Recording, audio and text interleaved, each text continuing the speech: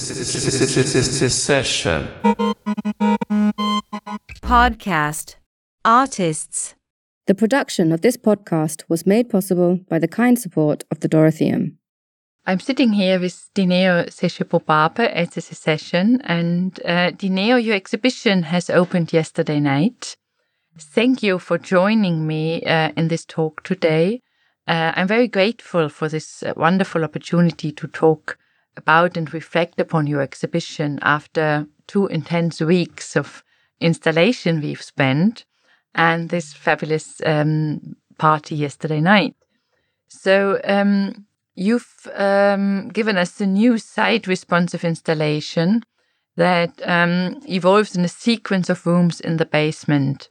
And it's a very rich and intense physicality with its numerous elements that one can see, smell, and hear.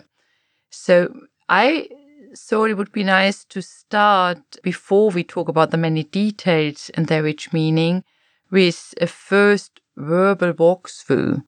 Could you give that to us? Hello. Hi, Annette. Hi. Good to be here with you. Good to be here. So as one walks in, one encounters a wall that's painted with soil that's been sprayed on the wall. The soil is in numerous patterns, some geometric shapes, circles, triangles, squares, squiggles, zigzags, half circles. Yeah, and they're repeated on the wall. The image was based on an image that came from a dream, through a dream. And on the left, then one encounters my name, and underneath that, it's the title of the show, which means in English, a big love that has no outside. And then one walks further. In the first room, one encounters this shape out of soil. It fills most of the space. It occupies most of the space. On the wall, there's a small image, small print out of an image by a South African photographer called Andrew Shabangu. The title of that image is Homage to the Ancestors of the Middle Passage. I hope I have the title right. And then one walks around again, almost in a spiral way. There's an entrance to the soil form. The soil form comes up to about waist height to most people. And to the entrance of the form are 2 triangles on each side. One walks in, one feels oneself moving in a spiral kind of emotion.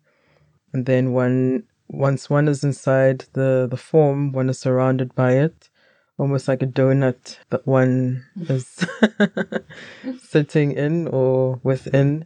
It's also like a courtyard or entranceway or something like that. And then you continue to the next room. You also encounter pink light in the first room, but it gets stronger as you get to the second room. And along the left wall, you'll see some shapes on the wall made out of light. They are light bowls. Yeah, you see them also on the right as well. And you also hear the sound of bees in the space.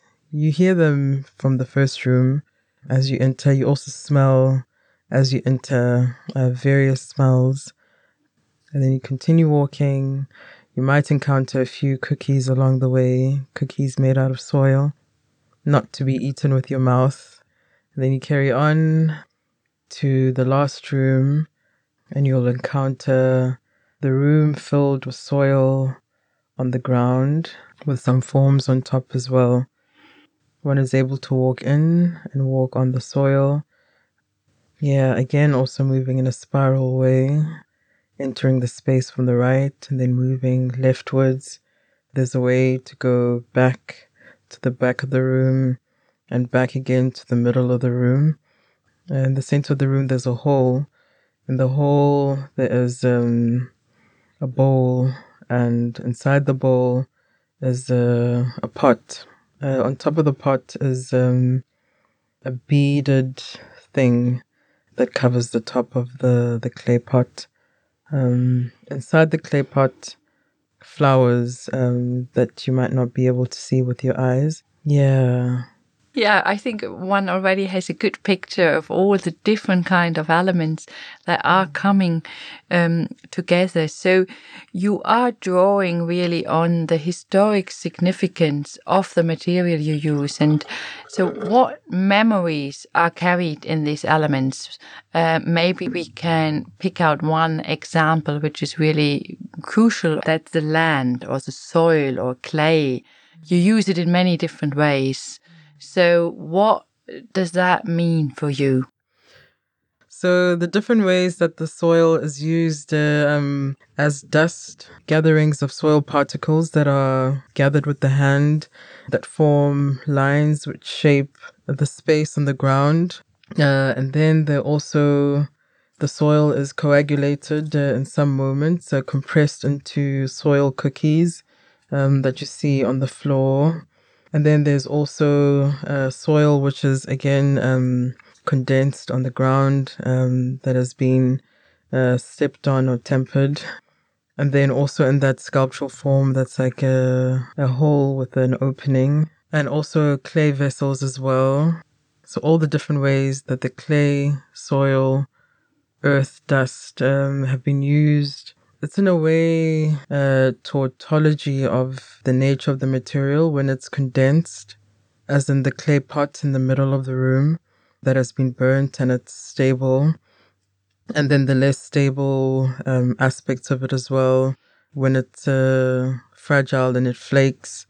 Seeing the flowers on top of the soil also then describes the journey of soil metaphorically as well as this thing of creation. Things such as flowers or life are able to come from it, referring to various creation stories of having emerged from dust. That story, ashes to ashes, dust to dust. When you come into the world and when you leave it, you return back to that same material, which is again that tautological entry also into the work. One encounters an aspect of oneself in that way, a material that is key in the body, and also this supportive ground which supports all of life, all of us, which houses, feeds, creates. Well, it has a potential to build. Yeah.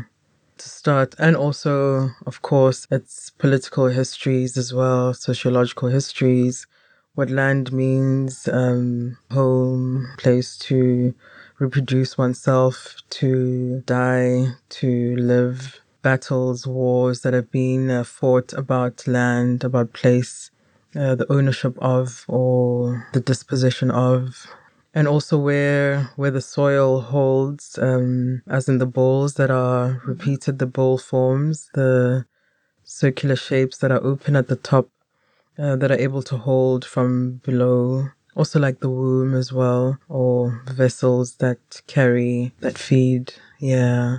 Yeah, so this kind of motive of the vessel, I think, is very, present in the exhibition, and one can encounter it in many different shapes. And so it's also the land itself which becomes a container of memories, of history, really, which I think you really, in a very magnificent way, combine with the other elements you're using.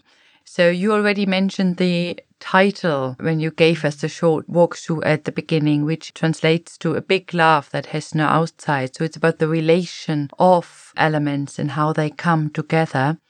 And you, when we were talking before, were mentioning another creation story, which seems to be crucial for this exhibition, which goes that when rock and fire collide, water was born. So as we've been talking about the land, maybe we can continue with the rain and what rain and water in this exhibition means. And maybe also I would be interested in very specifically what forms of rain you think of and remember when you think about your exhibition. The rain was almost the beginning part of the process. thinking about rain or rain making, the smell of the rain, the smell of the ground just before it rains, of everything, how that affects the light as well, just before it rains, what that means in memory, where it sits in my memory and in my heart space as well. I find in Lesotho, Botswana, Southern African cultures in general, this reverence of rain, perhaps also because the place where I come from is a bit dry. So the rain also signals a kind of wealth related to life, being able to grow things and to drink, the thing of life itself. And in there are a lot of Pedi songs that refer to the rain and a certain kind of rain, pula ya midupi, a rain that doesn't stop, just. And there's this romance just about how this rain is so nourishing and rich. And also thinking about how in Botswana their currency is called pula, which means rain as well. There's such a fecundity in the term and the smell, yeah, and all the various things that it points to, that it opens up to as well.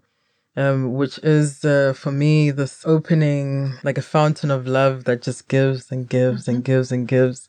Yeah, the rain falling on ground, on the leaves, on people, on animals, on objects, almost without discrimination.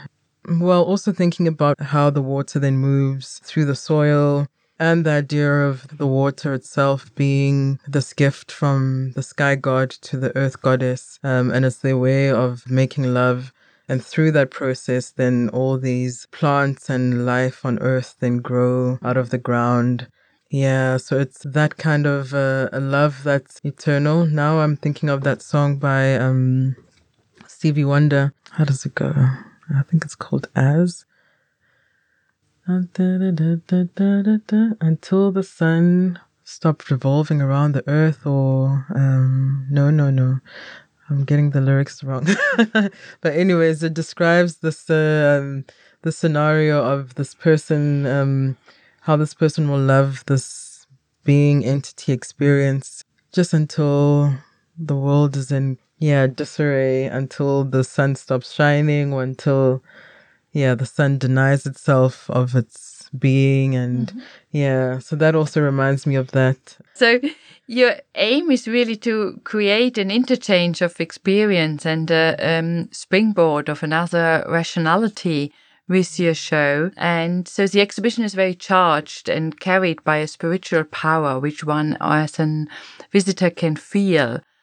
And in the context of art, a mystical strength is often referred to as aura, but in the case of your exhibition, I really hesitate to use this term. But I'm wondering really, how do you talk about this spirituality you evoke? Do you have a term for it also, or is it really the elements itself? I mean, how do you capture this?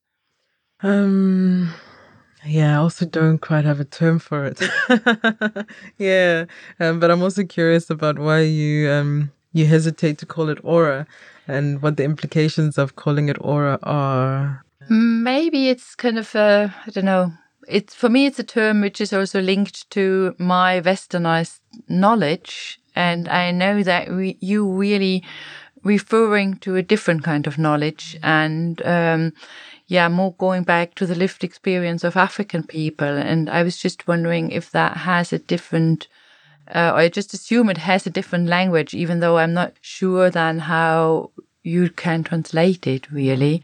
And maybe we are entering a sphere here where we kind of have to work without terms also. Yeah, it's an open question for me at that point.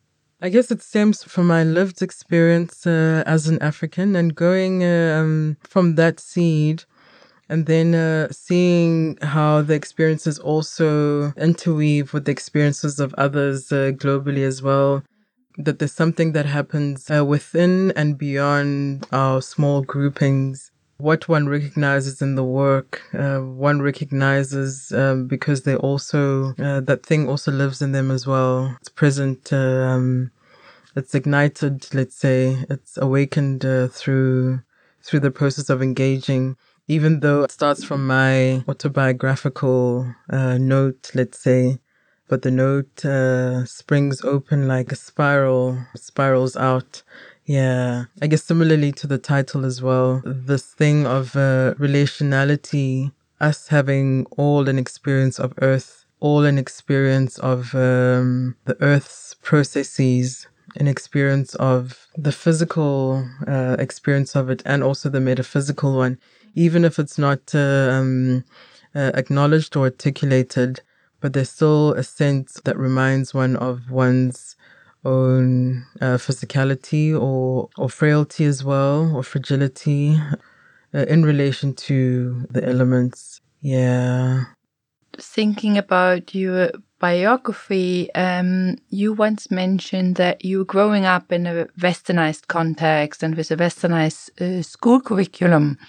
So when and how did you realize the importance of the knowledge of your ancestors? How was this process? I don't know if it was a process of re-understanding and reconnecting with the history, with the landscape. How do you live with these contradictions? For some years back, I found myself connecting more towards my grandmother who's passed. I have one of her names in my name. And thinking about the experiences that she had in life, my experiences as well, the experiences of my generation as well, what is happening in the country since I was born and in the present as well. Questions of land and ownership, race, ethnicity, gender. What do all those things mean, and what do they mean for Dineo in the present, for Seshee in the present, for Seshee in the past? So other people who had the same name before. Yeah, what was happening in the generation of my grandmother that had affected her body? What was happening in the land where she grew up? What were the political acts that were passed? What kind of experiences might she have gone through physically, emotionally, that then shaped what was happening in her body? How did that translate into her physicality, and what messages were then carried through to my mother and then through to me? What of the past still remains now? What things are unresolved from then? What things need addressing? The experience of colonialism, or having been born during apartheid and living through the transition moments and the now as well. What do those signal in my body? What do they register? And also my interaction with the rest of the world. What does that story mean to the rest of the world, or how is it living in other parts of the world? And what does it say to the rest of the world that there's a woman who had fibroids or cancer of the womb at a certain time after these particular political acts were passed? Is that related to the land only, or is it the grains that she was eating, which are not indigenous grains as well, which had been, I guess one could say, indigenized now, but corn and the history of corn coming from America, and then the colonial trade routes and that displacing sorghum and millet, which again relates to the history of the land, what the land produces, our relationship with it, our estrangement to it. Christianity, its trajectory, its passages. And this morning I was thinking again about one of the, through reading Fanon, and this idea of the malady of the head being because of the social and not just the personal biographical, but that the structure also then creates the maladies. Speaking then about the politics, how the politics affects the internal landscape, and that also shapes, it can go in a loop, the transference of energy between the internal, the outer, and how do we rearrange the patterns? I mean, this motive you're describing between the inside and the outside spatially plays an important role in the exhibition, doesn't it? I think with how you enter space and how you feel enclosed, and then you go out into a more wide open. At the same time, you've built a landscape from outside in the inside. Then you use a very thin line, which again creates a space that holds you as a visitor, I think. So there is really this moment you're describing, this kind of spiral and loops that one in many, many forms can find in the exhibition. It's a very strong moment of the exhibition spatially, I think. But I would like to go back to this kind of dialectic you're describing between the personal and the rest of the world, and global event and a local site. So when you come to a place like Vienna and develop an exhibition which is so site responsive as yours is, how do you relate to a local site? I remember one of the earlier conversations we'd had, we spoke about the Venus of Willendorf, or finding out also that it was from here or found here, and then journeying to the place and finding out that it was that the rock itself had been from elsewhere and then it had been planted elsewhere. I think they just found out this week that it must be from Italy somewhere because of the microstructure of the stone, which they've, I don't know, with some high technology have analyzed and compared. Yeah. So it's quite a distance people have walked at the time. Yeah, and when we went to Willendorf, that said, at the time, it was said that it had come from more further east. So it's interesting how the trajectory of it, whether imaginary or or factual, yeah. And then one of the other things we spoke about was how femininity, womanhood had also been instrumentalized in various political agendas. What had come up was how womanhood was also spoken about by the Nazis, what the feminine then meant in that time through feminism as well, what it then meant through 70s, 80s, 90s feminism. Engaging with that also engages the history of the place as well. Well, it also connects to the rest of the world because it affects everywhere else. And having learned about the Venus of Willendorf through art school education and a westernized education at art school, I guess we also did a trip, the same trip when we went to Willendorf. We immersed ourselves into the mud, into the soil, into the landscape of here, into the waters of here as well. So that process of immersion, also of involvement, also affects the work. It is a way to speak to the place, the way the space also speaks back, the way one listens. Yeah, and also having done it together as well. Also with Hans, the technician, journeying together through looking at the history of here in the past, coming with what I know, coming with the stories of you growing up in a farm as well, and Hans's also passion for soil. I think we were very, very, very lucky that he was so experienced in working with steeped clay. Yeah, and he loves it. So that triangle of things relating, that also immerses me in the space and the process. I think it's really amazing how you translate all this and all this knowledge into the form of an exhibition. And I'm wondering, why did you choose this form of knowledge, like fine arts, to express yourself and your beliefs? And what does the art world offer you to do that? I mean, the art world can be quite peculiar, I think, at times, as we all know. I was actually asking myself that question. I don't know.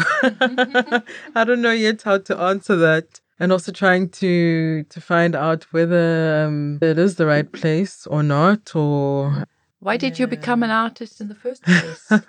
Or what attracted you in the beginning? the silence that it offers in when making work. There's a world one enters into, where you have space. Create space. It opens the lenses inside as well. It enables one to also ask questions that are perhaps not allowed in the everyday. Questions that have also been asked by other artists in the past. And not only artists, I guess in the westernized sense, things that are performed outside of the script of the everyday then open up, the channel for other universes. There's something also about magic involved in art making something out of nothing and imagining and illusion and creating. You very often describe your way of working as dreaming. You refer to a dream on the way you come up with your ideas and how you produce them. And working on the installation, it was sometimes tricky because I tried to explain to the technicians then that in a dream there's no weight and no logic of material. We had to figure out how to bridge that. Maybe you can tell us a little bit more about this idea of artistic production and how your dreams become productive. I guess it's also a way to then try to understand what the dream itself means or meant, what it's revealing. Sometimes through dreams, then things are actual sculptures or not, forms in relation to other forms. What does the dream do? Well, in the first drawing on the right, when one enters the space, when trying to understand what that dream was, for me, it makes most sense to then see it in space or see its effect on my physical body. If connecting to the emotional memory of how one experienced it in the dream is a bit far, then bringing it into this space. Also a way of acknowledging the thin line between realities as well. Things that seem not real, or things that seem real, or things that are and things that are not. Again, also in these vessels that carry things, the shapes that are like bowls, that they carry things that some eyes can see. Not all the eyes can see, but another eye in the body is able to see what is contained in that bowl. So there's the night dream, and then there's the dream that then acknowledges this other way of looking. The night dream then allows me to then acknowledge this other space that exists simultaneously, which also then accounts for the rest of the space where no objects appear to be.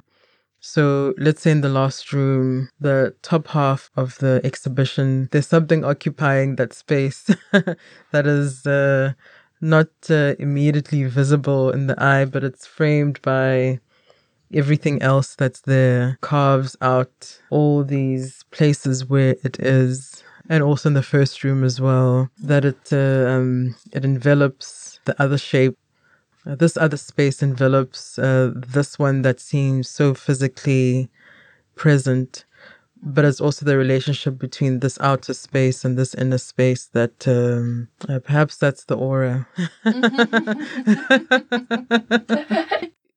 What I really like, and I think that also classifies your exhibition and is one of its characteristics, is that you do not step the wound, but you always have an approach to heal. And so the exhibition is really carried by a certain kind of softness. And I think that is something very specific and also nice. And there, to come back to the title, you really have again this big laugh, which seems to be very essential for your approach, isn't it? I guess so. It's I also don't want to deny the power of pointing out to the wound itself. Yeah, there's the I guess that's also part of the part of the whole process of naming the monster, pointing at the wound, seeing what the wound is made of. Let's say the wound is shaped like a hole.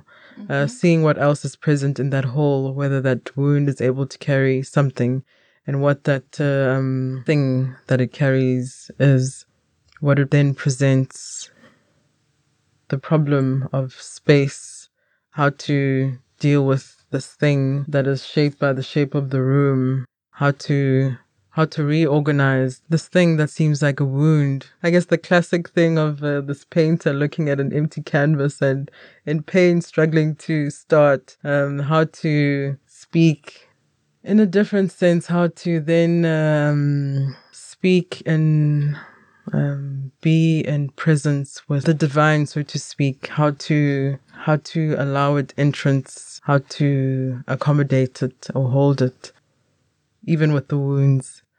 At the end of our conversation, I would like to go back to this one little image you've borrowed and presented as if it was taken out of a newspaper, the photography by Andrew Shavango. And that also points to your next exhibition where you will be dealing with the ocean. Do you like to tell us a little bit about this, how this exhibition here at the Secession sweeps into the next one and how this is related?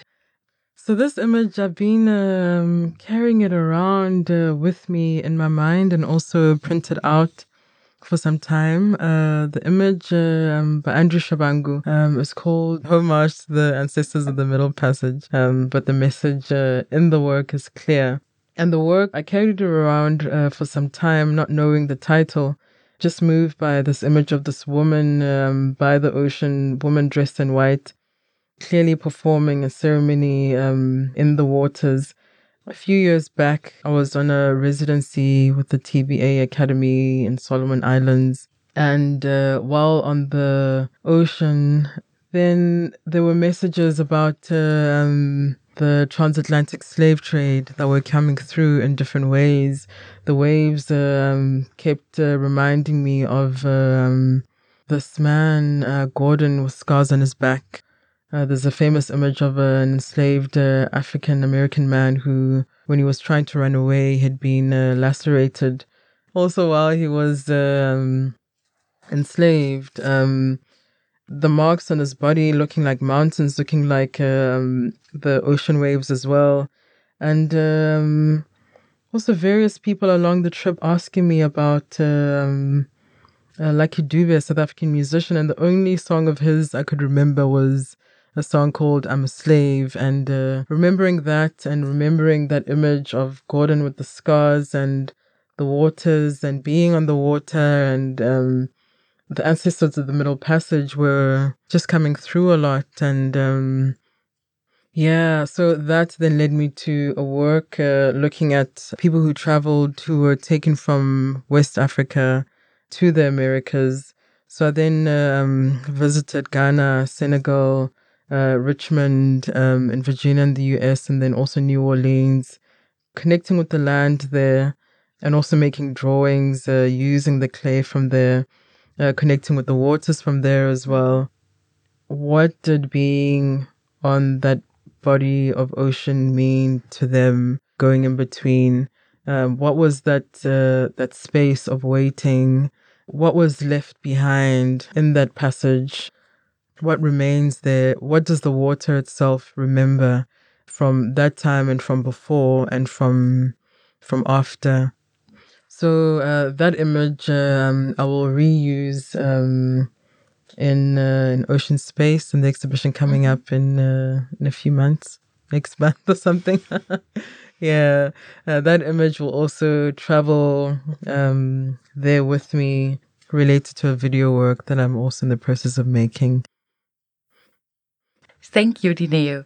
I just can say thank you for this wonderful exhibition, for this great talk and sharing ideas with us. And it's been really a pleasure of traveling with you for a short time only, and being able to look into your way of working. And I am looking forward to whatever you will kind of present us in the future also. Many thanks. Thank you, Annette. Yeah, it's been wonderful working together. and sharing the process and sharing space and time. And and thank you for making space, for this, and also the sessions and everybody who has worked on the show in various ways.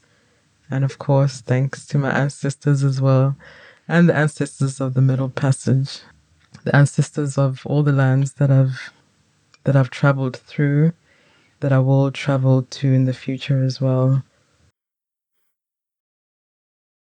The production of this podcast was made possible by the kind support of the Dorotheum.